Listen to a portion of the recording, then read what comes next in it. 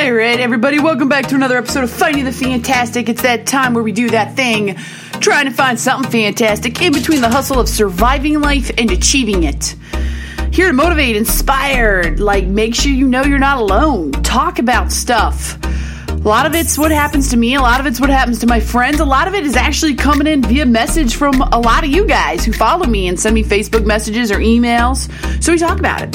So today we're talking about dance. When you're sad, dance. When you're mad, dance. When you just can't, do it anymore, dance.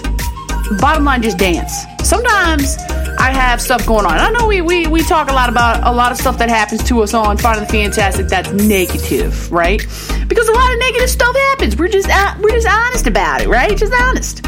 And people are like, what's up with that, Colleen? And I'm like, look, I'm just spreading the truth about negativity that happens. However, I always say it's in the finding. You gotta find the fantastic. It's not that fantastic comes every time. So, for instance, if I'm having a bad day and I just don't feel myself, you wanna know what I do? I put on some of my jams. I put on some of my tunes and I just shake it. I just go for it. I just dance. Okay? And you know what? It helps flip my mood around. It's like me finding something awesome about my day and I dance. And it's incredibly in a ton of fun. And a lot of people are like, I don't want to dance, Colleen. I don't dance well. I don't know how to dance. I'm fearful of dancing. Stop letting fear stop you. Stop letting fear stop you. Stop. I don't know. All I know is, for real, stop letting fears hold you back. Do you know how much amazing, cool, awesome stuff you could be doing if you just shove that fear to the side a little bit, shoved it to the side, got out, and danced, okay? Sometimes, you know what sometimes I do? If I know that somebody else is having a bad day, and I'm having a bad day, instead of focusing on myself, I try to focus on a way to make the other person feel better. So, I'll use my baby sister as an example. Sometimes she's having a bad day, I'm having a bad day. And if we're in the grocery store and I know I can make her smile and one of my jams comes on, you better believe I'm going to be all dancing on her. I'll be like, what's up? Let's smile. And you know what? One, it removes fear from me of public dancing. And two, it makes me happier. So don't let your fear stop you from doing stuff. And then if you're having a hard time finding something fantastic, try to find something fantastic for somebody else. Go out there and make somebody else feel better.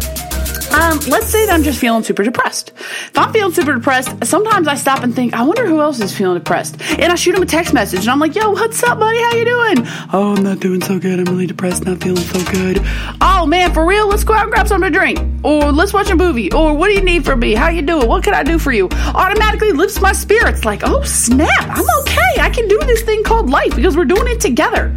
I think that's why I like the word tribe a lot, because we're all like tribes, and it's just what we do. If we join together, we can actually really help somebody's day go better. Why do we think of ourselves so much when we're upset? I know it sounds like a dumb question, but if we stopped and thought about the other person, all of a sudden I think we would feel so incredible about ourselves. Golly day.